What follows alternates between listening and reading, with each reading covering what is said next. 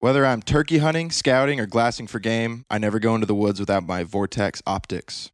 With their VIP warranty, I can go with confidence because they'll replace any glass damaged in the woods. I dropped my binoculars out of the deer stand last fall, and Vortex got me fixed up and back in the tree in no time.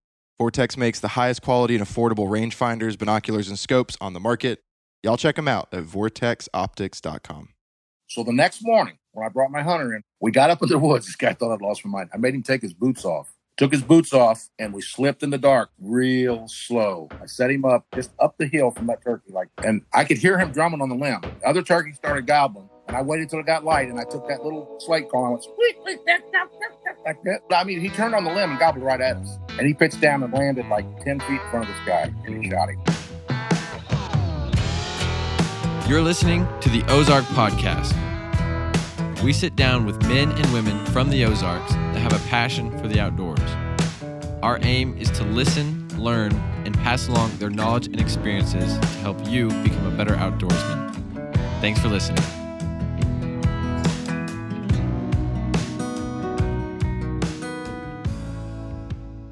Welcome back to the Ozark Podcast. You've got Kyle Veet on the mic as always. It is officially turkey season in the Ozarks. Let me just say this. It is not often that we get to welcome a guest of this caliber. If you Google his name, it officially says on Google, the most famous turkey hunter in the world. So get ready to hear from the man, the myth, the legend, Mr. Ray I. He's an Ozarks native with more turkey hunting accolades than you and I could ever shake a stick at. Whether you're a seasoned pro or a newbie, you do not want to miss this chance to learn from the best. Before we get to the episode, just wanted to take a second to say congratulations to Blake Coulter for winning the Spring Fishing Challenge. Blake caught 8 different species, and he took home a brand new 22 caliber Umarex air rifle. Blake caught a black crappie, a white crappie, a spotted bass, a smallmouth bass, a long-ear sunfish, a bluegill, and then the 2 that I actually really love seeing was a big eye shiner and a steel color shiner. Congrats, way to go, Blake, and hope you enjoy the rifle. Now, let's get to the episode. Thanks for having me on, guys. Yeah, I was real fortunate growing up because I grew up in a hunting family, and back in the day in the 1950s and 1960s. Now I'm going to be telling my age here. Yeah. More of us were in rural or on farms, and my grandpa had a farm down in Iron County, and they did the restoration program of the wild turkey, and there was always wild turkeys on my grandfather's farm. So I was real fortunate as a kid that I was around wild turkeys and heard wild turkeys and saw wild turkeys. Actually, when I was in like the 3rd or 4th grade, I went down to my grandpa's farm, and we were in a 57 Chevy driving down the road to go to the farm at the head of the holler there, and a bunch of turkeys flew up over the hood of the car, and I did show and tell and told my teacher, and she took me out in the hall and told me I shouldn't lie to the class because turkeys were extinct. And, they didn't realize that we had wild turkeys. Well, they did the trap and transfer of the wild turkey, and they opened a season in Missouri in 1960, and in 1962, I killed my first wild turkey in Missouri because back in the day, which is hard. I thought about this today when I was going to be on here with you guys, is that the younger kids today probably don't realize that back in the day when we were just like 6, 7 years old, I was already sitting against the base of a tree during deer season with a gun by myself. And really? We hunted, I went in on a duck hunt with my dad, and he carried me in on his shoulders. So we were around hunting all the time. And I remember being a little boy and being in the woods, and my grandpa and my dad showing me turkey scratchings and where the turkeys had been on the ridge and what they were feeding on. So I heard turkeys gobble at a very young age when I was in grade school because I was around turkeys. And then, like I said, they did the restoration program. They opened the season, and I took my first wild turkey in 1962, and I continued learning through the 60s. And then in the 70s, I decided to go to a turkey calling contest. And back then, for your younger listeners, back in those days, every community had a big turkey calling contest. Fredericktown, Ironton, Viburnum, Missouri, Steelville, Missouri. Herman had the Missouri State Championship. Everybody had a calling contest and a big cookout and things like that. So I went to these calling contests, and I entered some of those, and then I started winning some of those. And then people said, well, how do you do that call? And I had handmade some calls, so I made some more of those, and a few people started buying them at contests. And next thing I know, a couple stores said, hey, can you bring those in? And I did. I'm trying to give you a shorter version of this. And then the local Walmart in Potosi and DeSoto, Missouri said, hey, bring those calls in here that you're making, and we're going to put some in the store. So I did that. Then they called me and said, could you come in here and show people how to use these? So I went into the Walmart store in the mid 70s and was giving demonstrations on how to use turkey calls. Wow, in the store. that's way back. And it drew big crowds. Turkey hunting was fairly new in Missouri, and people wanted to. And in those days, we didn't have the electronic media. There wasn't hardly any turkey hunting magazine articles. Very few articles about turkey hunting. You couldn't find any information on turkey hunting. So I was in the store doing a demonstration how to use the calls, and got to talking to the turkey hunters. And a gentleman was standing back in a suit and a tie, and he was watching me. And when the crowd kind of dispersed, he came over. He says, would you be interested in doing a seminar for the college? And I said, what's a seminar? And he said, well, pretty much what you're doing, but we'll have people sitting down and you get up and you teach them how to turkey hunt. I said, well, I can teach them how to turkey hunt. He said, the speaker we had scheduled can't make it, and we've got a program coming up in 3 weeks, and we need a speaker and want to see if you'd like to do it. So they threw me on stage at the college to do a seminar, and I was going down in flames. Of course, my buddy, you mentioned Ralph Dern. You've had him on your show. Yep. Ralph put together a slideshow for me. I'd never seen a slideshow. So I got a slideshow, I'm doing some slides, and I'm like going down in flames. And so I told a story, and everybody laughed, and then I just took off from there. So I did this college seminar. So ended up at the colleges. I did colleges, junior colleges all over the state where students would get a credit and get, credit for doing the program and help people, get degrees in college and stuff by doing these shows. Mr. You're telling me that you got a turkey credit. Like there was a time in American history where you got a turkey credit in college. Yes, absolutely. Awesome. Yep. That's pretty cool. That is so great. Yep, absolutely. And so I did those, and I continued entering calling contests. In 1977, I flew to Hershey, Pennsylvania for the first National Wild Turkey Federation National Convention. And that's when I got out of the state of Missouri and met, Rob Keck. I met the Rom brothers. I met David and Harold Knight from Night and Hail Calls. I met Jim Clay. I met all these people and became lifelong friends with them. And I traveled on all the contests. We went to the contests, and then I would MC contests and do seminars, doing these all over the country. And it just expanded and grew from there. And as I continued to make calls, I got calls in Walmart and all the national sporting goods stores and stuff. And then those calls, which at that time was Ozark Mountain Calls, became Hunter Specialties HS Strut, and continued with that. Yeah. And then with HS Strut, then I went from, Florida to New York to Oregon to California to, 300 seminars a year and in-store promotions and traveling and stuff. But most of my hunting in the early days, of course, was me just hunting for myself. And then I called turkeys for friends and family. And then I started guiding, and I guided paid hunters. I did that for several years. And then it all changed, and I made it into media, where I would just take the editor or writer from Outdoor Life, Field and Stream, American Hunter, and then radio and TV. And then as things progressed in the years, then it was everything. And, all the electronic media, television. We used to do shooting television shows. We used to do those all over the country. And I left, my grandma used to laugh and say, I can't believe that you get on an airplane and fly someplace to sound like a turkey.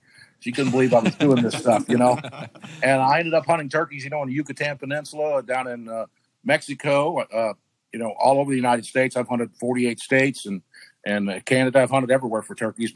And talking about all this, I have to say, when it comes to the Ozarks, all those awesome places, hunted Hawaii for 11 years, love Hawaii.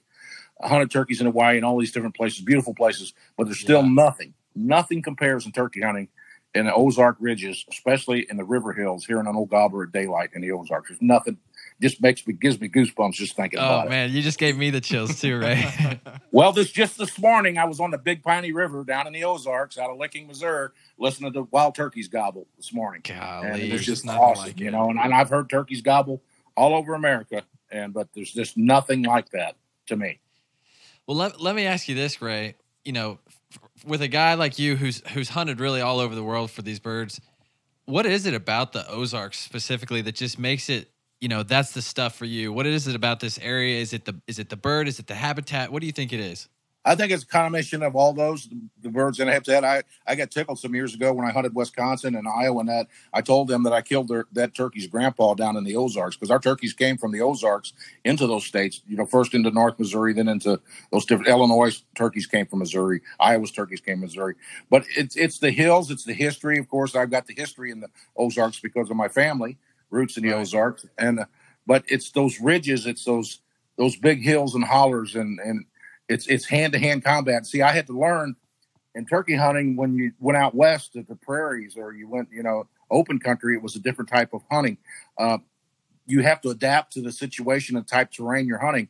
And in Missouri Ozarks, it was always get tight, get close, and you don't want to see him until you can shoot him. And most of all of the turkey hunting, I call it hand-to-hand combat, because back in the day, probably the biggest percentage of turkeys that we killed were less than 20 yards, probably 10 yards most of the time, because you was under the hill, lip of the hill, a bend in the logging road, and things like that. And you had to hunt. It was steep, and you had to hunt hard, and you had to learn how to use the terrain to your advantage to set up on turkeys. Because when I was a kid, I messed up continually, and those early lessons taught me later on how to hunt these turkeys. When I came in a holler and the turkeys were gobbling up on the ridge, and I called to them down there, they gobbled at me, but they didn't come down to me, but they flew down on the ridge on top. And I learned by watching these turkeys where they flew up in the steep Ozarks. That's where I'd set up the next day. And I always set up tight, and I always use the call. And I used the call a lot more than other people, and I was condemned for it for years because everybody said I was calling too much. I was making them call shy.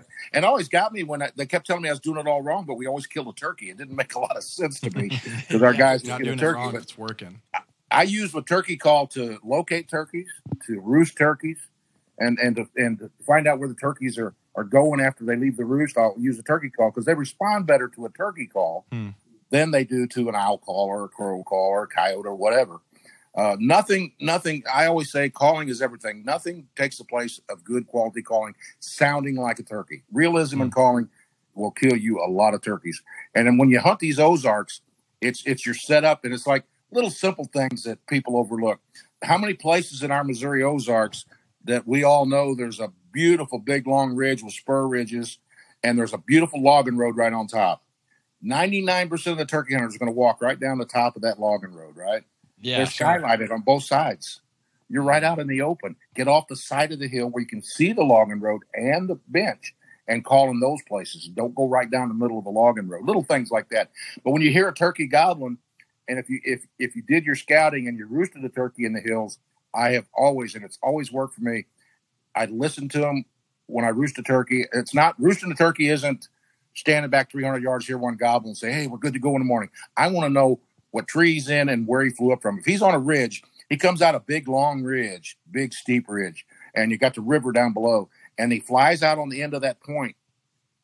The biggest percentage of the time, he's going to pitch back the easiest route the way he flew up into the tree. He's not going to fly off the end of that point down to the river unless you spook him. So why would you set up below him or off the end of the point or 300 yards away? Get in tight, ease in there under the hill, and set up on that turkey and let him know you're a hen. And when he flies off, when he drops off that roost, the biggest percentage of the time, he's dropped right almost in front of us. And then you hit that call, and that's the way we kill them in the Ozarks. It's tight, hand-to-hand combat. Get in tight, figure out the way they go to roost. And when you move and call, don't get skylighted. And the biggest thing I see turkey hunters today is everybody's in a hurry. Everything's drive-through. Everything's fast. You're on turkey time, squirrel time. You're not on people time. You need to slow down. And my grandpa told me years ago, I never forgot that. He said, you need to slow down. You're running to the woods. I remember back in the day where anything you did read when articles came out, guys were running to turkeys. You'd go to set up on a turkey and two guys would go running by you. Everybody was in a hurry and they was bumping a lot of birds. And so you got to slow down, take your time, give the turkey time to work, and just let it happen. Let it unfold, and don't try to push it. Too big a hurry. Turkey hunters in the Ozarks and everywhere over-evaluate turkey hunting, overthink turkeys. They're thinking this turkey's going to know I'm here, and if I do this call, he'll know I'm a hunter. And all the time, a turkey's out there just being a turkey. He wants a girlfriend more than he wants anything with spring season. But you got to remember something on spring turkeys. When gobblers respond to hens, most of the hens are on the nest, and you sound like a hen turkey to call the gobbler. That's a really short window of opportunity.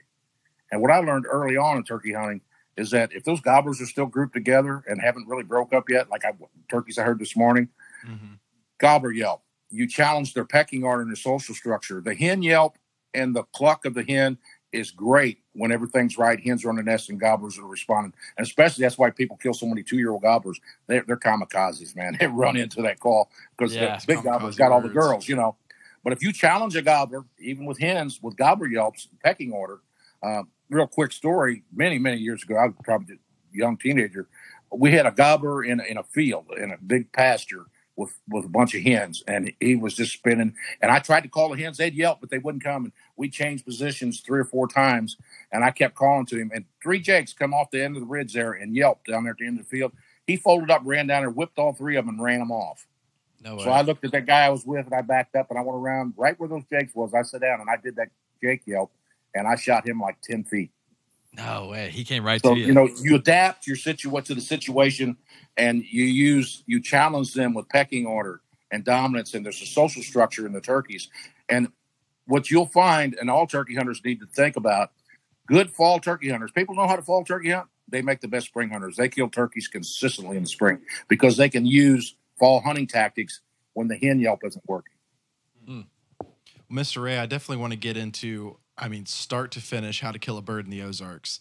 But before we go there, can you touch just a little bit on why you think hunting turkeys in the Ozarks is the best? And the reason I say that is Mr. Brad Harris was talking about if you can kill a mature Ozark buck, then you can kill a mature buck anywhere else in the world. And that's kind of always stuck with me as I'm trying to hunt these mature, big timber deer out in the Ozarks. And so would you say that turkey hunting is similar to that very concept similar, of very like, similar. if you can kill the big tom turkey out in the Ozarks, man, you can turkey hunt anywhere. Yeah, that's true. That's true. And big mature gobblers, like 3-4-year-old gobblers, in the old days, in the 60s and 70s, they weren't killing all these 2-year-old birds. Most of the birds we killed were big 1.5 and 1.75 inch birds, old turkeys, got that deep booming gobble. And it's what I've already been talking about. To kill those kind of turkeys, you got to target those turkeys. You got to target that particular roost, that particular, or if you can visually see them, if it's a broken open pasture stuff where you can visually watch turkeys and see those old turkeys. But to kill those old turkeys, you got to get on tight on them and set up on them and use, just like I was just talking about. Most of the time on an old gobbler in the spring like that, especially if he's got hens, I'll use the gobbler yelp at him. But you can purr, you can gobbler yelp, but you gotta understand turkeys and their social structure, and especially these old turkeys, because he may only gobble like 2 times on the roost, and then when he flies down, he don't need to gobble. He's got all the girls. It depends on the time of the year, and he's just going to spit and drum and move and spit and drum. And what I used to do in the Ozarks to kill those old turkeys was move underneath, like I said earlier, underneath the edge of the hill, the ridge. Now I know where I heard turkeys before. I know where I heard turkeys gobble in the morning. I know where I heard them in the mid morning. I know on good gobbling days. Days are not gobbling. To kill those old turkeys, I would get in underneath the edge of the hill and hunt every ridge real slow and listen for drumming, listen for hen yelps, and not listen for gobbles. And then if I'd hear drumming, I'd sit down and I'd start purring and clucking, scratching leaves, and do soft yelping and things like that. And then you throw in a couple jake yelps, and I have killed a bunch of old turkeys like that in the Ozarks. Yeah. Man, that is cool. Drumming is something that, I just have learned about in the last couple of years. And it's something that, I think a lot of people, if your ear's not tuned into it and you're not listening for that spitting and that drumming, you just won't hear it. But to be able to pick that out of the air and know that that's what that is and key in on that, how important is that for you? Very important, very important. It's hard for me I don't hear them like I used to. I'm old, but I could used to be able to hear those.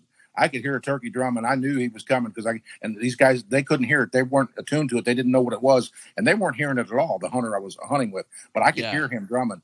And back years ago, even before Hunter Specialties, HS Strut, I designed a spit and drum call and was going to come out with it, but people wouldn't understand it, and it wouldn't be that much of a use for it. Yeah.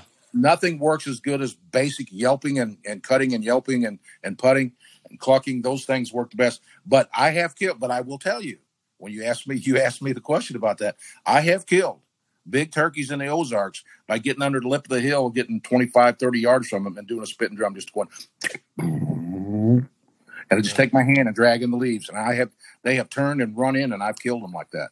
Dude. But you can't, not everybody's going to be able to go out and do that. It's like when they come out with the fighting purr. A fighting purr will work. There's certain times of the year in a cycle seasonality of the wild turkey when fighting stuff works. Other times it doesn't. But they're going out there all the time doing fighting purrs, and it doesn't work all the time. But you go back to the basic yelp, the hen sound and the gobbler yelp. If you can do basic yelps, you can kill turkeys anywhere in the Ozarks anytime. Yeah. Could you demonstrate maybe or just explain kind of the difference between a gobbler yelp and a hen yelp and how? Yeah, I don't know how it sounds. I got a box call sitting here. Yeah, hear it. yeah. Go I ahead. got a cold. I got a cold. I can't call with my voice, and I don't have any mouth calls. But you That's know, all right. your basic hen yelp is a kind of that rhythm, fast. Or a gobbler, Yeah. and I teach it in my seminars. Is just slow your rhythm down and lengthen your yelp.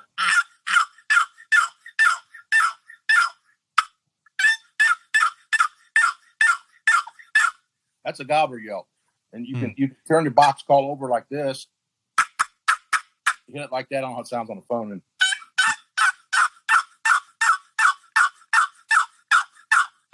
And it's funny through the years, you know, when I've been calling either with my diaphragm call or my box or a friction call, well, I have turkey hunters actually tell me, you're calling too slow. You need to speed it up. You know, they don't realize I'm doing gobbler yelps. Yeah, right. And so, you know, you were talking about when to use that versus a traditional hen yelp. So basically what I'm gathering is a gobbler yelp. You want to do that because you're challenging the older toms. Yeah. And what scenario would you use that versus the hen? You maybe kind of said it, but just to kind of Okay. recap. All right, I'm gonna go out on a limb here with you guys. About 90% of the time, I gobbler yelp more than I ever hen yelp. Really? Now I do excited hens. I'll do a quick hen yelp and cut because cutting kills turkeys. Cutting the popping, you know, and I don't have a mouth call for that, but you know the Yeah. cutting kills turkeys. And I've heard those wild hens do that, and that always got me. I always remember when they said people used to say, "Oh, you can't do that. That you're going to scare all the turkeys off. You're going to make the turkeys call shy. Turkeys don't make those sounds." And then you hear the turkey do it. They said, "Go out there and yelp 3 times really soft and cluck twice and wait 10 minutes by the watch." And then you hear a hen out there, you know, and then I just tell them the hens don't wear a watch.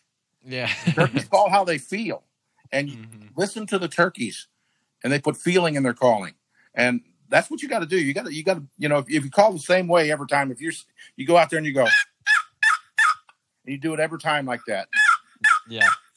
it all sounds the same. But if you do,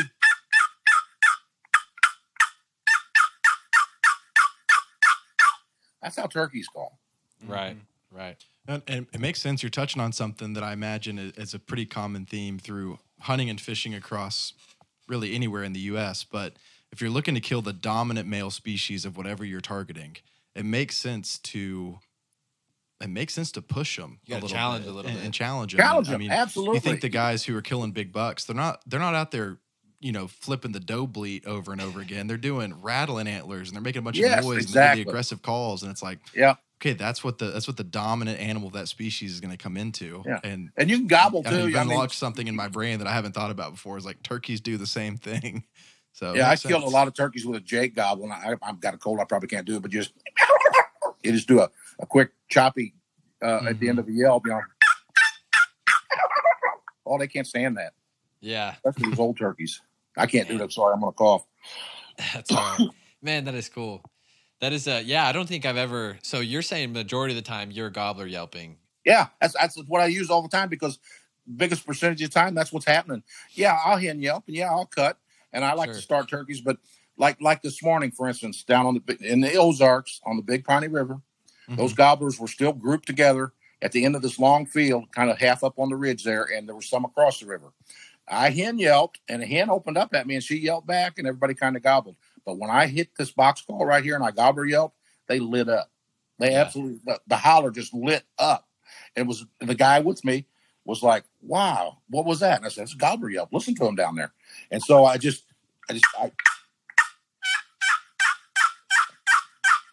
I turned the call over and I held it up and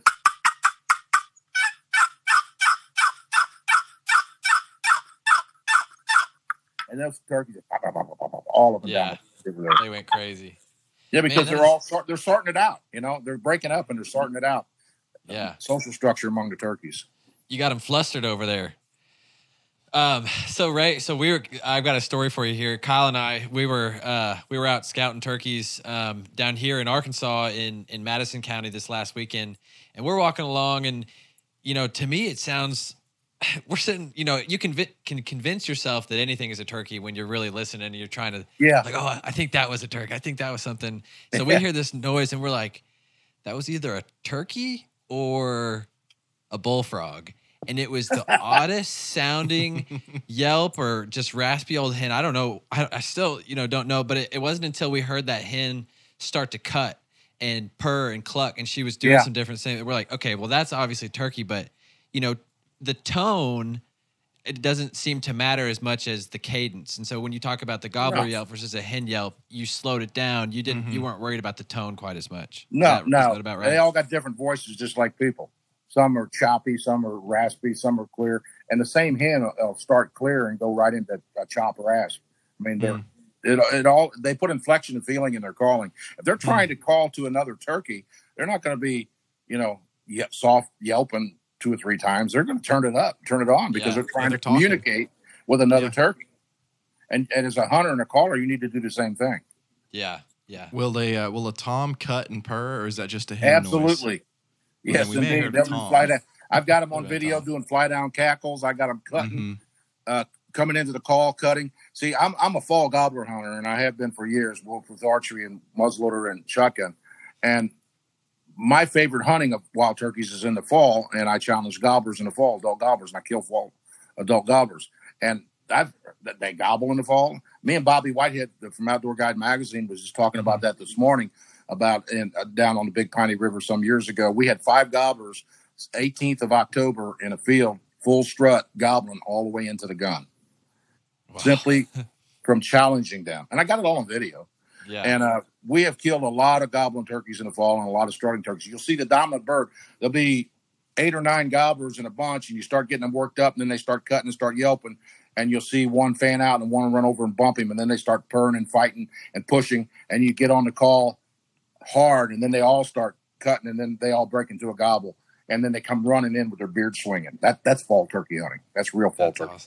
Awesome. So then, as a fall turkey hunter, you take that into the spring, and the turkey hunters on a particular spring are going, man, what's wrong with the turkeys? They're not answering my hen call. And the guys that fall hunting are just killing the crap out of them, because they know what to do.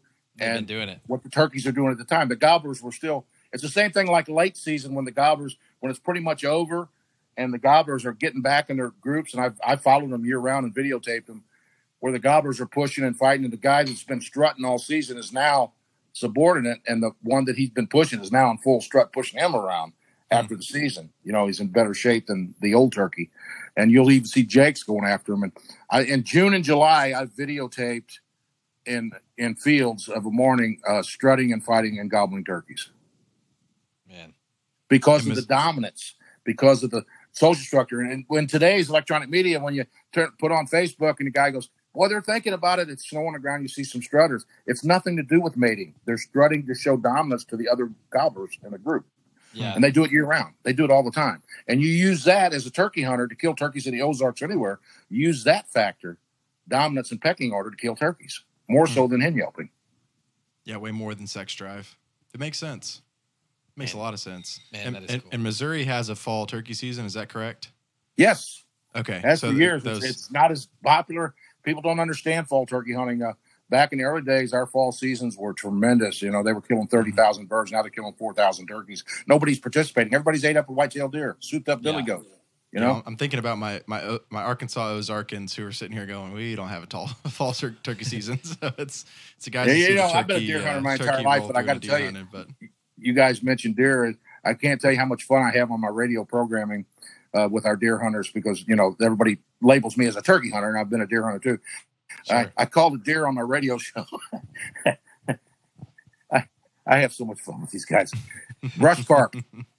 Brush carp. I said, y'all out hunting the brush carp today? Oh my! No. It lights them up. The brush carp. Oh man, I bet they got after I said, you guys are trashing. Anybody can stand up in a tree like a hoot owl and shoot a souped up billy goat when he stumbles by. Get down there and try to kill a long-bearded gobbler. It makes people mad. I love it. It's fun. Oh, that's great. I love it. Ray, you talked about finding a roost, getting in tight. How do you do that here? And maybe go into a little more detail on how exactly you get in so tight on a roost and how you locate not just, they're on this region, but I want to find this tree. I'm looking for this. It kind of during season. I got hundreds of examples, but I'll give you one. I can give you several, but I'll give you one. I had an outdoor media personality. See, because I started guiding the editors and the outdoor writers from all the magazines. In the old days, the magazines, Your Outdoor Life, Your Field and Stream, Your American Hunter, that's how we educated turkey hunters and put turkey hunting articles together by having big media camps and bringing those guys in and guiding them and teaching them. And then they'd kill a turkey and do an article and shoot photos. And I'm talking early enough where they were shooting Kodachrome 64 slides for photos, how this world has changed.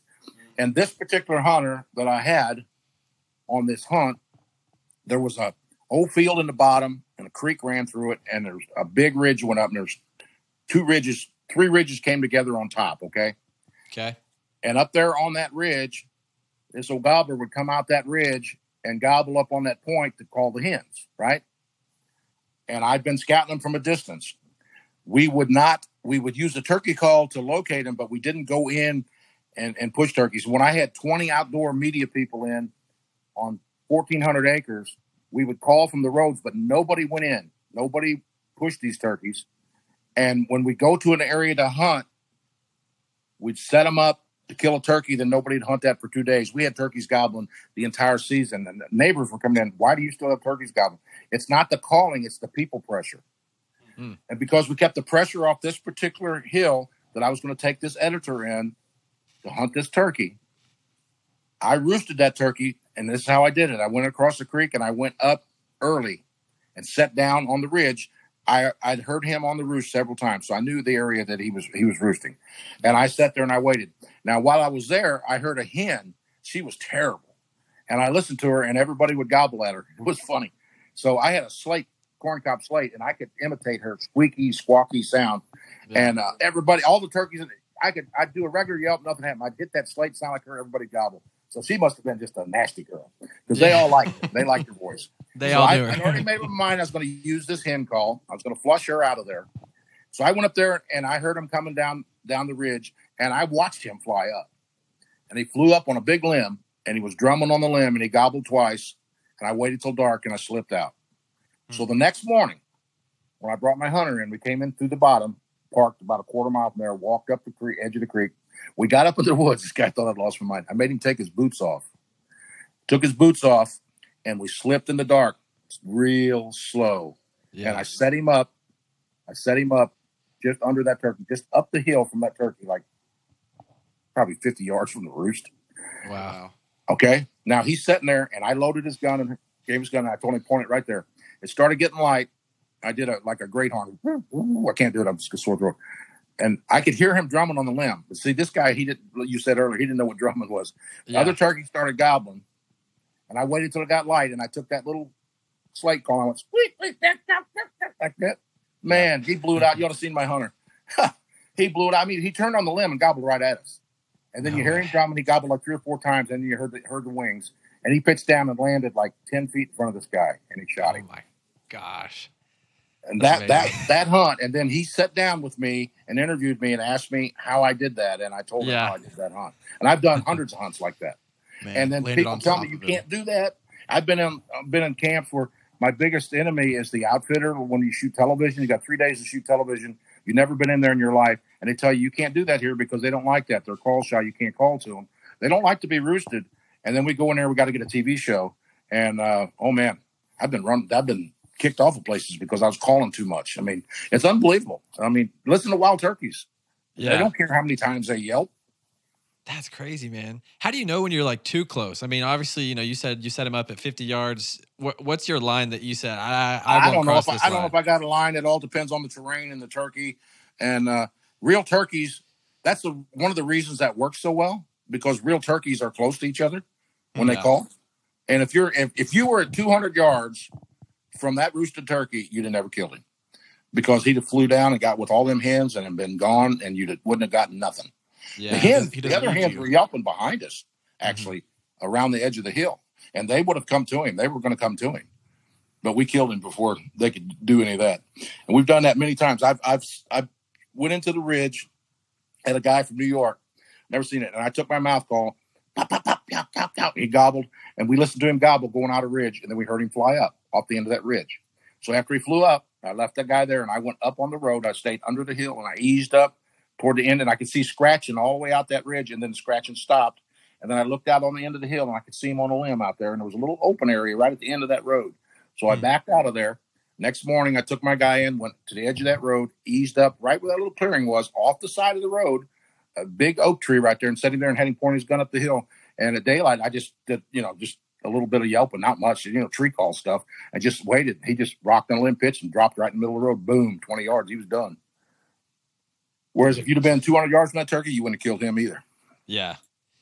Yeah, they've got too much to get distracted with by the time they and other hunters set up on that bird. When they hear him gobble, they'll come in from below, and then they'll sit down there at 100 yards on a bench and yelp at him, and then he pitches on the ridge the way he flew up and goes on with the hens. Yeah. And if you find strutting areas, I've always been a believer in strutting areas.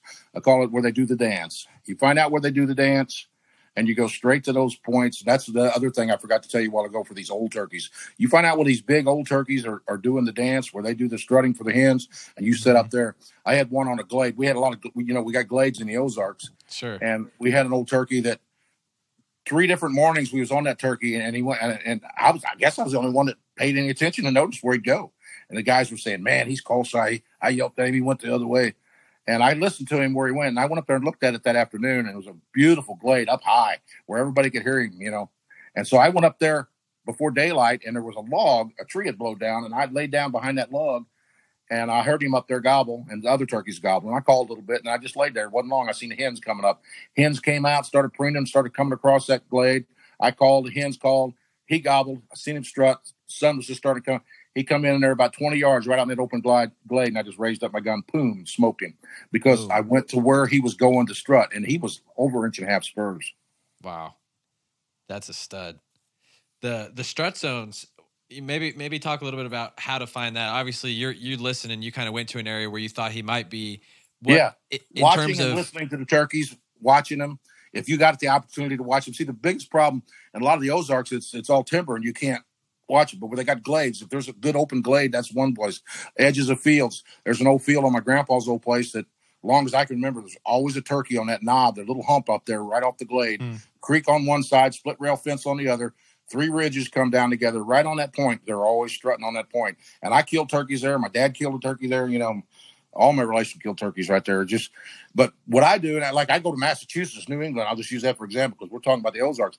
But what I learned in the Ozarks, the lessons I learned on turkey hunting in the hills in Missouri and Northwest Arkansas, I took with me to other states. I went to Massachusetts, New England, and hunted those turkeys in the timber off those fields, just like I hunt Missouri turkeys, and killed turkeys. Went out, roosted them, got tight, did everything. And I used a turkey call. I stood in the road. I parked my rental car. I had a rental car because I flew in on an airplane. And the other guys were at the bar eating dinner and drinking beers, and I'm not roosting turkeys. And I used my mouth call. And I gobbler yelped and hen yelped and cut and listened to them gobble till they flew up. Then I went in the edge of that field and went around to the edge of the ridge and found the trees they were in. And they went to the corner of a field and flew up. And below them was water, was a pond, a swamp area, a beaver pond. And it was real thick. And I looked at that and I said, man, and we could hunt there. We had permission to hunt there. And I said, I can't believe I found this. And so I went back with those guys, and they were telling me, they were arguing when I got there about what's more important, woodsmanship or calling.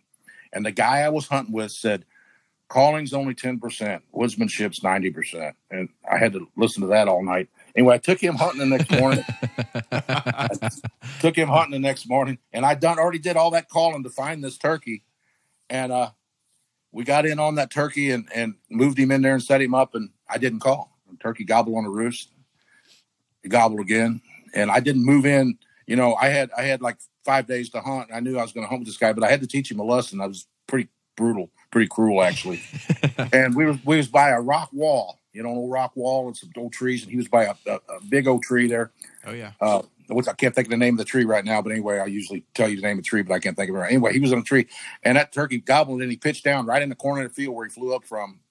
And the guy says, and then another turkey started gobbling, and he started moving that way. And he says, aren't you going to call? I said, no, calling's not important. And I said, you know what? You better hurry up and put some woodsmanship on him. He's fixing to leave.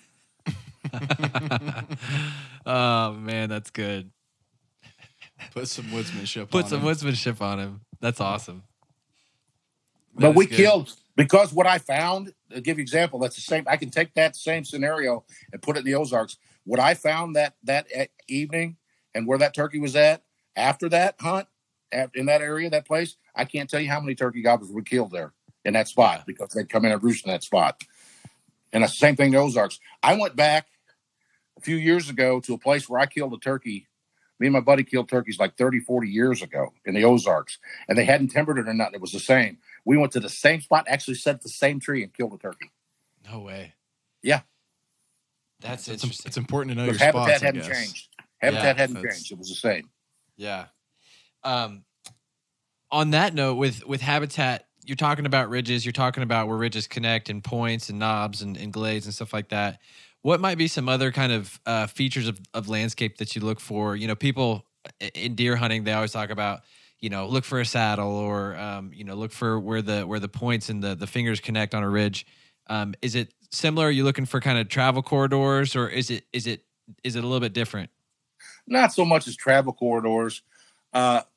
Gobblers want to be seen and heard and display. But if you find, what I always like to say, if you find nesting cover, I'll use my grandpa's old farm, for example. Okay. There's an old field. There's a creek. Then there's like a big cedar break, bunch of cedars and briars and stuff. And there's an old growed over field. And then there's timber ridges. And there's a creek there. There's a spring. There's like 4 different types of habitat in one area right there. There's always turkeys there. Diversity. There's good nesting. There's good cover. And there's a good place for the gobbler to display and strut and call hens. And everything's there. If you just go just to one ridge, in the middle of a ridge, it's hit or miss, you know. You got to find out. I used to tell turkey hunters it's a lot like fishing on a lake. You could go in the Ozarks to Johnson Mountain and you can lay out a map, or you can stand there and look at the vastness of those hills, okay? But there's only certain areas in them hills right there that we're looking at that holds turkeys, and have for years. And I go straight to those locations where I've always hunted and heard and seen turkeys. There's other areas around those hills that I honestly, you know, when you really think about it, I've never heard a turkey there in one particular ridge or one particular spot. There's certain areas that hold those turkeys. It's got everything that they need. And you tune in on those. On my topo map, I marked all the places for years that we roosted turkeys, where we killed turkeys, where we heard turkeys, and you can see it on the map. There's different areas where there's nothing on that map. And other areas, I can go this spring, this turkey season, if they haven't clear cut it, they clear cut a lot of my mountain. I can go to a spot that I hunted 30 years ago, just like I mentioned along, and I promise you, we go there and stop, and at daylight, we're going to hear a turkey. Yeah. You'll find some birds. So with that diversity of habitat being important, where you kind of have some different things that a turkey would need that would keep them there in that one area. Yeah. In terms of like maybe your properties that you own or where you hunt, is that something that you actually take part in managing the land and kind of like improving yourself? What's important to you in that? You know, food plots, you mow old road beds, but you leave the cover around the edges of the fields. Lots of food plots, small food plots off the end of ridges. We went in and cleared timber off the end of a ridge at a big holler and put a food plot in there. But these old roads that we put in, we keep it wide enough to be able to drive through. But on the edges is blackberry bushes and briars and brambles. We don't clean it all up. Yeah. And like in the old days, we keep the fence rows with cover in it instead of clearing it all off. You know, when they started clearing out pasture for cattle, that really hurt the turkeys in the Ozarks like that, because they clear all the timber and make it all dirt down to grass all the way up underneath the fence. There was no cover, no nothing for anything. Yeah. And in places that we hunt and some of the ground that we have down there, that's what we do, is to make the habitat. You got to have nesting cover. You got to have cover to hide the baby turkeys, and you got to have food and water, nesting cover, and you got to have places for these turkeys to live. And if you clear it all off, you're not going to have that. Right. That makes sense. Yeah. Down here, you know, Washington County, Benton County, up here in extreme northwest Arkansas, that you can see actually how they have the seasons laid out and the limits. You know, these two counties are zoned differently. Primarily, you have the urban sprawl, but then you also have the cattle out towards like Siloam and kind of eastern or western, and it is because the habitat just doesn't exist, like you said, and they have, there's so few. They've eliminated it, and I see that a lot in the Ozarks. some of the farms that we used to hunt were great turkey hunting. We had a place we called the Killing Tree. If you needed somebody to kill turkey, we saved it all season. It had 15 people come in, they fly them in a jet, and you take them out and you do all the hunt. And we got one guy ain't got a turkey. You could always take him to Killing Tree and kill a turkey. They dozed not only the Killing Tree over every tree in there. There's nothing there but barbed wire now. So, it absolutely destroyed a beautiful place, both for whitetail and for turkey. Yeah, that's too bad. Mr. Ray, you talked a little bit about tom turkeys wanting to be seen. They want to strut. They want to, they want to be heard, all of that. Say you're talking to a novice turkey hunter. It's their first season. They're a late onset hunter, that kind of thing. They're trying to figure it out for the first time. What's your recommendation as far as public land? You get out of the truck. Where do you start? Do you start in top third of the ridge? First thing you do, top of the mountains. Where are you starting? First thing you do, if you find public land, you stay away from the parking areas. You stay away from the main roads. If you can get a map, I always use topo maps. I'm old. I still use topo maps more than I use these phones and all this electronic stuff. They're the best. And you look at a topo map, and I've done this for years, both in North Missouri and in the Ozarks. And I find access that nobody else is using, and I find the most remote areas, and I go in and scout those areas. There's some down in Shannon County. There's some state ground and Ozark River scenic riverways and some national forests that kind of comes together. On the state ground, there's an old road that goes up by a house. It looks like the driveway. Nobody uses it. They don't know that it's a public access. Instead of going to the parking area and going in to hunt with all that competition, you go in the back way, away from all that, and you find the most remote areas. Back in this particular state ground, there's beautiful ridges, and they had some little watering holes, and there were some food plots and stuff in there. But nobody was coming in from the backside, and I found that in many of those places. And there was a place in North Missouri where there's state forest and everybody's parked along the road and everybody's in there hunting, but they're not going that deep. You go around the backside on an old county road, and there's a little pull off, and the fence, when you cross the fence, you're on state ground, and you walk down a long ridge, and you're in the backside of this, and never seen another person there, and killed a lot of turkeys in there. Get away from people. Scout it. Scouting is so important. I can't tell you how much. And I've heard people tell me over the years, no, I ain't going roosting. That's a waste of time. Roosting kills turkeys. Roosting turkeys. If you're going to hunt public ground, find the turkeys and roost a turkey and be tight on that turkey, and you're going to kill turkeys. But be away from everybody else. Right. Yeah, that makes sense. When it comes to, I know we're hitting a lot of different stuff. Obviously, you've got a wealth of information, and we want to glean some of that as much as we can. When it comes to calling, maybe talk me through early morning, throughout the day, kind of the stages of what gobblers do, how those toms act kind of throughout the day as they come down from the tree. Say you're not in tight and you don't know exactly where they're at. Yeah. How does the progression of the day look like? Well, it all depends on the seasonality, the cycle of turkey, and the time of year.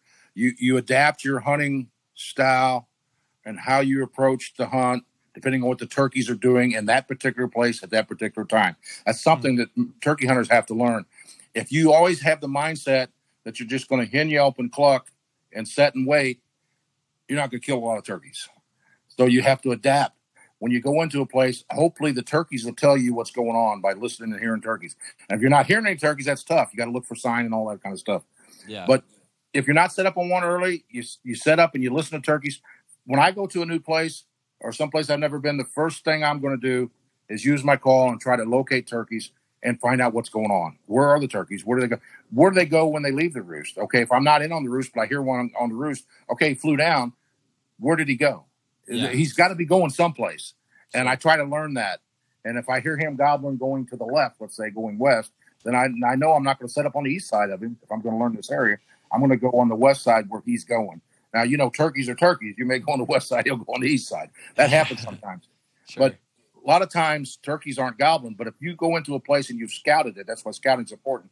And me and both of you guys heard these turkeys gobbling these two different areas.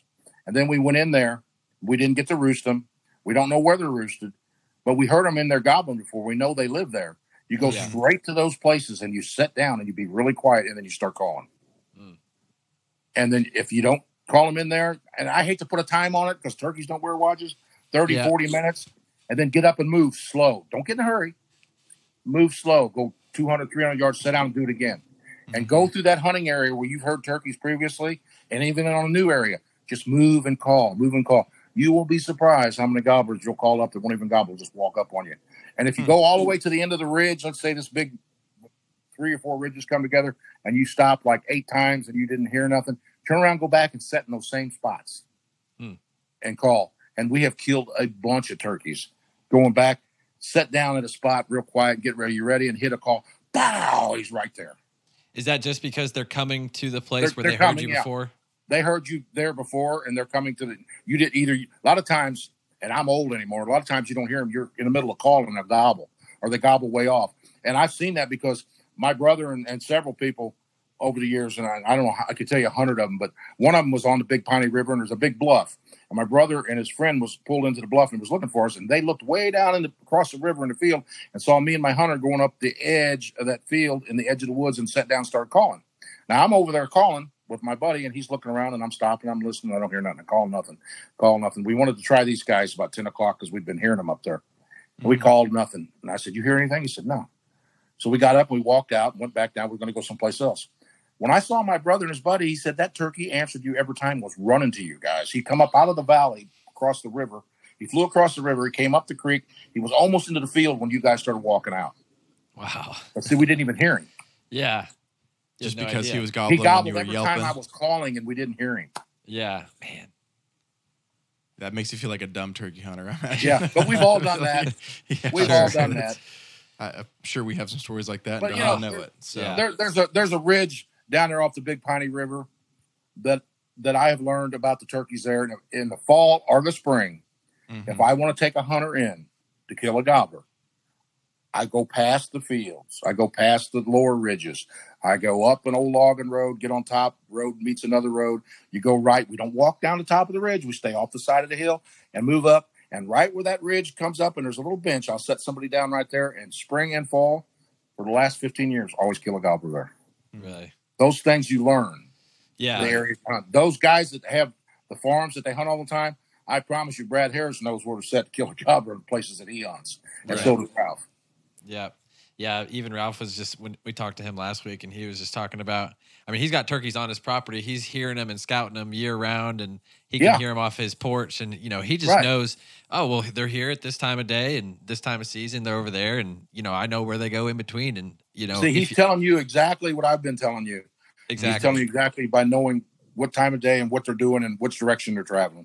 Yeah. Which you may not call that scouting because he lives on the property, but Sure. it is scouting. Like, you know, you think about the guy who's like, I don't have a farm in the middle of the Ozarks and I can't go figure this out. And Yeah. you know, to your point, Mr. Ray, it's like, well, go out in the woods and learn what they're doing. Yeah. Like, if you want to be serious about killing a turkey on public land, get out there and figure it out before you're allowed to hunt, or as you're allowed to hunt, but go see where they are. Yeah, spend the learn time. those birds, that kind of thing. I tell all the new hunters to slow down, get some patience, but learn how to call. And don't be afraid to call. And what is calling too much? What is calling too loud? I don't know. What do hen turkeys do? How do gobblers call? But learn to call. Too many hunters are not very good on a call. And I'm telling you, when you sound like a turkey, you will call more turkeys. I was a call designer, a call builder. I manufactured calls, and we did so much research. We'd go out on a river bluff where there was roosted turkeys and do different calls. And I'm telling you, out of 10 calls, there was one call that would light everybody up. Yeah. And that's the call that we would do. I had a call one spring. We were just talking about this. I built a mouth call. And I don't know how many camps I went to, but I went to New York, Massachusetts, I don't know, Alabama. We did Florida. I think we did New Mexico that year. It doesn't matter how many. And every place I went, and I wanted to tell you guys, it just popped in my head. I had this mouth call. And I had these other mouth calls that guys had heard me call on. And I'd call on one of the older ones. And I said, what do you guys, man, how can I do that yelp? Okay. Tell me what you think of this call. And I blew that call, and nobody liked it. Every camp I went to, they go, nah. And so I blew it in a contest. Didn't any score. Yeah. Hens would literally fly to that call. Gobblers would slobber. And I was with Rick Story. At that time, he was with the Sportsman's Alliance. And we were in Massachusetts. We was in a truck. And we was driving up a gravel road. And I said, what do you think of this call? And I blew it. And he said, I like your other call better. I said, but listen, we're going to stop a couple places to see what the turkeys do. And this is where I'm going with this to tell you. We were standing next to the truck with the door. And I cut and yelped on that mouth call. And hen started yelping on a big ridge. She flew down and landed on a limb over the top of the truck, was pacing up and down the limb, cutting at us. No way. And he saw that. Rick Story was right there with me, or I would have never told a soul. Oh, and when we got up to what they called the Clam Dam there in Massachusetts, there was a turkey 300-400 yards away. And Tom Hugger wrote an article about this turkey. He put it in Outdoor Life. He called him the kamikaze. And I hit that call, and that turkey started gobbling, started coming. And he just kept coming and kept coming. And I said, that turkey's nuts. Yeah. And I said, we need to get out of here because we couldn't hunt that day. So anyway, we got out. The next morning, we go in there and we parked below the hill from where we left that turkey gobbling. We up to, he was roosted in a dead tree over the road where we were calling. He was waiting. And Tom Hugger looked at me and goes, I'm going to call him the kamikaze. I said, sit down right here. We was about 70 yards down the hill. And I hit that call. He hit that road and ran to us, and Tom killed him. Oh, my goodness. It was one call, and I had that call for a couple of years, and I've never been able to duplicate it exactly. But I got several that are close, and the reaction of the turkeys is like, okay, we get out of we come to a spot where there's turkeys down the river, and we do a call, and a couple of them gobble. Yeah. You do a different call, do a glass call. There's one over there. There's one over there. And I go, you guys ready? Watch this. And I'd hit that call, and the hens would light up all up and down the river. It's amazing.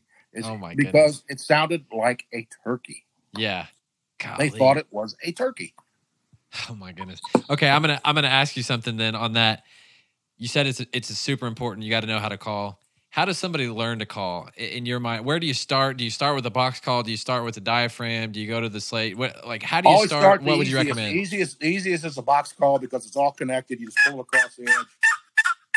And a glass or a slate call, 2 pieces, and you put it on the surface and call it. You got to learn. There's so much. When we were doing this, there was no information. People wouldn't even tell you anything back in the day. Everything was a secret. And one of the first articles I seen on turkey hunting was like in Sports Afield, or probably Field and Stream in the late 60s, early 70s was the first time I ever seen an article about that. So, but now just turn on the internet. There's 3,000 videos on there how to use a mouth call. There's 10,000 on how to use a slate call. There's 100,000 how to use a box call. But if you can find somebody that's experienced turkey hunter that's been hunting turkeys for some years, and have them teach you and coach you, especially if you have the opportunity to find somebody that's already turkey hunting, that's your best teacher, because they can not only teach you how to use the call, but if you get the opportunity to go to them, they can show you some things to do in the woods. Right. With your calling. Actually put it. But there's all kinds of information out there now. It didn't used to be, and people used to lie to you. I mean, when I was 12 years old, one of my grandma's neighbors killed a turkey, and I wanted to find out how he killed turkeys. So grandma took me over there. He wouldn't tell me nothing. He said, "Oh, a couple times he ran in and I shot him." That's all he'd tell me. Yeah. Everything was a secret. Just a different world. Yeah. Now all the information is everywhere, and whether it's true or not, people are putting out information and telling it like it is. I mean, it's called the information age. Yeah. So it makes sense. Yeah, definitely. Yeah, you can listen to the Ozark podcast. Listen to Mr. Ray I do his calling. The master of the Ozark turkey. But we have the truth. So the box call is where you'd start, just because it is kind of it's the easiest to use, and it sounds like a turkey. Yeah. If you back away from a good box call in the woods and listen to it, it sounds like a turkey. Yeah. It's easy to use, and you don't have to. I've had a couple of the outdoor media guys tell me, says, that's great on your diaphragm call, but we can't sound like that. So I shot like 4 television shows and like a couple DVDs just using box and a slate and a glass, showing them how I use those, because everybody can use those. And they was very, very popular. It worked very well. Yeah, that makes sense. Ray, talk to me a little bit about, I know you've got several different books. You're the author of several different books. Maybe just talk me through, if someone's kind of entry level or they're wanting to learn more about turkey hunting, what would be, obviously all 3 kind of go into turkey hunting tactics and stuff like that, but where would you start? Maybe just walk us through what the different options people can read your stuff and different things that you've written. Well, the Turkey Hunter's Bible, my latest book is more to date with today's turkey hunters. And I think I would even start there. I mean, my earlier book, Practical Turkey Hunters Strategies, I can't even find it anymore. These publishers, they sell and change and whatever. But if you can find a copy of Practical, it's more the basics. Practical Turkey Hunting Strategies. It's more the basics, the scouting. It's got spring and fall setups and how to call. My Turkey Hunter's Bible is is more intense and more of what I've had to deal with. Me as a professional in the outdoor industry and turkey hunting, doing television shows and media hunts and things that I had to deal with, that if you could learn from the things that I had to deal with, you'll be a better turkey hunter.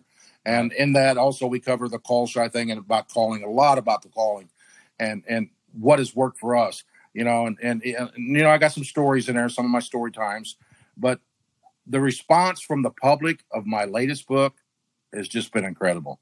Yeah. It's just been amazing. The DVDs, all this media stuff has changed. We did the VHS tapes. Yeah, we did cassette tapes for audio. Then we did the VHS tapes, and then the DVDs and the CDs. Now you can't hardly give a DVD away, but I'm still selling some of those. Yeah. Now everything's, just click on something and whatever. I need to be updated, I guess. But my DVDs have done real well. Everything that I do is instructional. I'm a teacher. It's not about me. It's not about me being a hero. It's not about how many turkeys I can kill. I get asked all the time how many turkeys I kill. I have no idea, and I don't care. I don't count turkeys. It's got nothing to do with what I do. But if any of my materials that's out there is teaching and sharing with others, like I do with my seminars, it's all about teaching. Yeah. And the response from the public when I go to the Turkey Federation National Convention or I'm at a show someplace, the turkey hunters that come up, it's just amazing. It's incredible. I mean, I'm honored. I'm flattered. Some of the stuff people say to me that I had no idea. I'm still just me, and I like to turkey hunt. I like to share turkey hunting, and I like to have fun. Yeah. And that's what I want to tell all my turkey hunters more than anything. Have fun when you do it. Don't take it so serious. I see these guys all frumpled up and all mad on TV. What are they mad about? You get to go turkey hunting. Have fun. Yeah. Yeah, it really is. It's easy to get too much in your head and psyched out and get frustrated and, not have the patience, because it is so exciting and it is so fun and interactive to talk with these birds and try to get them to come to you, try to sneak up on them. So I understand the excitement. Right. It's hard to be patient, but it's like, it's a good reminder to just relax, have fun, get on turkey time. Enjoy the woods. All my stuff's out there. It's easier than doing my website. I'd rather them go to Midwest Outdoors, Turkey Call Supply, things like that. Just put Google Ray Eye Turkey and all the stuff come up. You'll see DVDs. You'll see all my stuff, and you'll see the places where they sell it. My book's everywhere. So, but Midwest Turkey Call Supply, they do a great job with my stuff, and it's so easy to order from there, and they're great people. They're turkey hunters like all of us, and I would rather send people there to buy my stuff than buy it direct from me. Yeah, absolutely. And you've got a radio show, right? Yes, sir. I'm going on 25 years. Yeah. How do people find that if they don't already know? Where do they listen? KFNS 590 The Fan. Okay. Got it. KFNS 590 The Fan. We've been in St. Louis. We've been doing this show since 1999. We've had a 2-hour show. We're back to a 1-hour show. Probably going to go back to another 2-hour. But that's a long time. And I'm on KSGM 980 out of Perryville, too. And it's also 105.3 FM. But you can just Google that in anywhere. You'll see it. And all my podcasts, all my shows are on there. There's several years of shows on there. And we have a lot of fun. It's a fast-paced show with a lot of energy. We go a lot of different directions and have a lot of fun. I love it. It's like people tell me all the time. They said, "Tell me about this radio." I said, "Oh, live radio. There's nothing like it." I said, "They send in food, lots of food. I get great guests. I've been in the outdoor industry for years, so I know everybody. I get Waddell on, whoever. I get all these different Buzz Strickland. I get everybody on the show, and that's fun too. And we have a great time. And then they give me money." Yeah. Sounds like you got it figured out. That's awesome, Ray. Yeah, that's awesome. Well, we've really enjoyed it, and honestly, it's been a privilege just to get to hang out with you, just knowing your background and just the accolades that you've that you've achieved over the years, and even Google. I was Googling you, kind of researching our interview, and Google says you are the most famous turkey hunter in the world. So God bless Google. God bless Google, man. So sorry, guys, I got a little long-winded on this on you, but no, I enjoy talking about it. We love talking. Sir, so awesome. Thank you so much. We appreciate you, Ray. You're welcome, guys. Thank you. Be All safe right. out there, everybody. Have fun. Enjoy those wild turkeys. It's a great resource, and man, we got to keep our hunting and our outdoor heritage going and take those kids hunting. That's right. That's Yes, right. sir. All right. We'll talk to you later, Ray. Thank you. All right. Bye, guys. This podcast is hosted by Kyle Veet and Kyle Plunkett and produced by Daniel Matthews. For guest recommendations, episode ideas, and general questions, feel free to reach out to us on Instagram or email us at theozarkpodcast@gmail.com. Finally, we love making this show and being able to offer this podcast to y'all for free. But if you're listening and you want to support the Ozark Podcast to allow us to travel even further and meet more interesting people, head over to our Patreon and sign up to join our most loyal listeners. Let me tell you, these folks are 100% certified Ozarkans. And of course, we can't forget to thank our good buddy, JD Clayton, for providing the amazing music for today's episode. Check out his website to see where he's touring next at jdclaytonofficial.com. Now, sit back and enjoy his song, American Millionaire. Well, I'm on the road today, just trying to make this life they said wouldn't come true.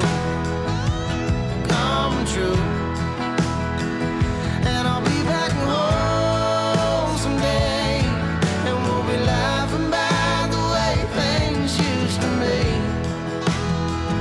Just wait and see.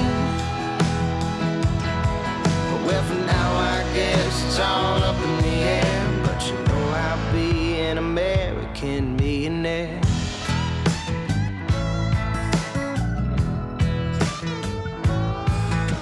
Still got learning to do for sure. I walked into a few closed doors. Where I come from, you hear the people say there ain't no gain without no pain, but I'll know what to do when I get there, when I'm an American millionaire. I'm on the road today, just trying to make this life they said wouldn't come true. And I'll be back home someday, and we'll be laughing by the way things used to be. Just wait and see. Well, for now I guess it's all up in the air, but I know I'll be an American millionaire.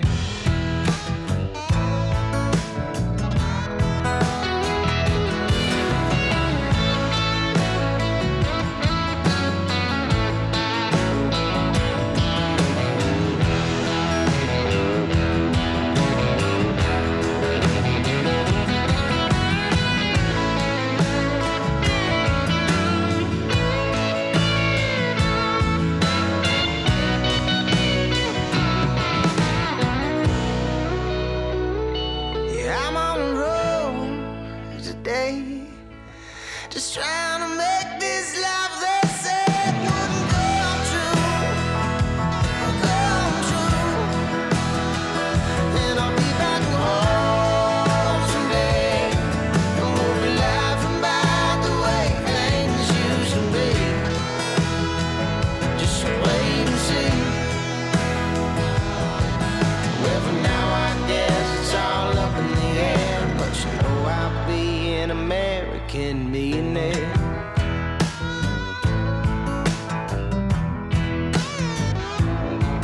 Well, for now I guess it's all up in the air, but you know I'll be an American millionaire.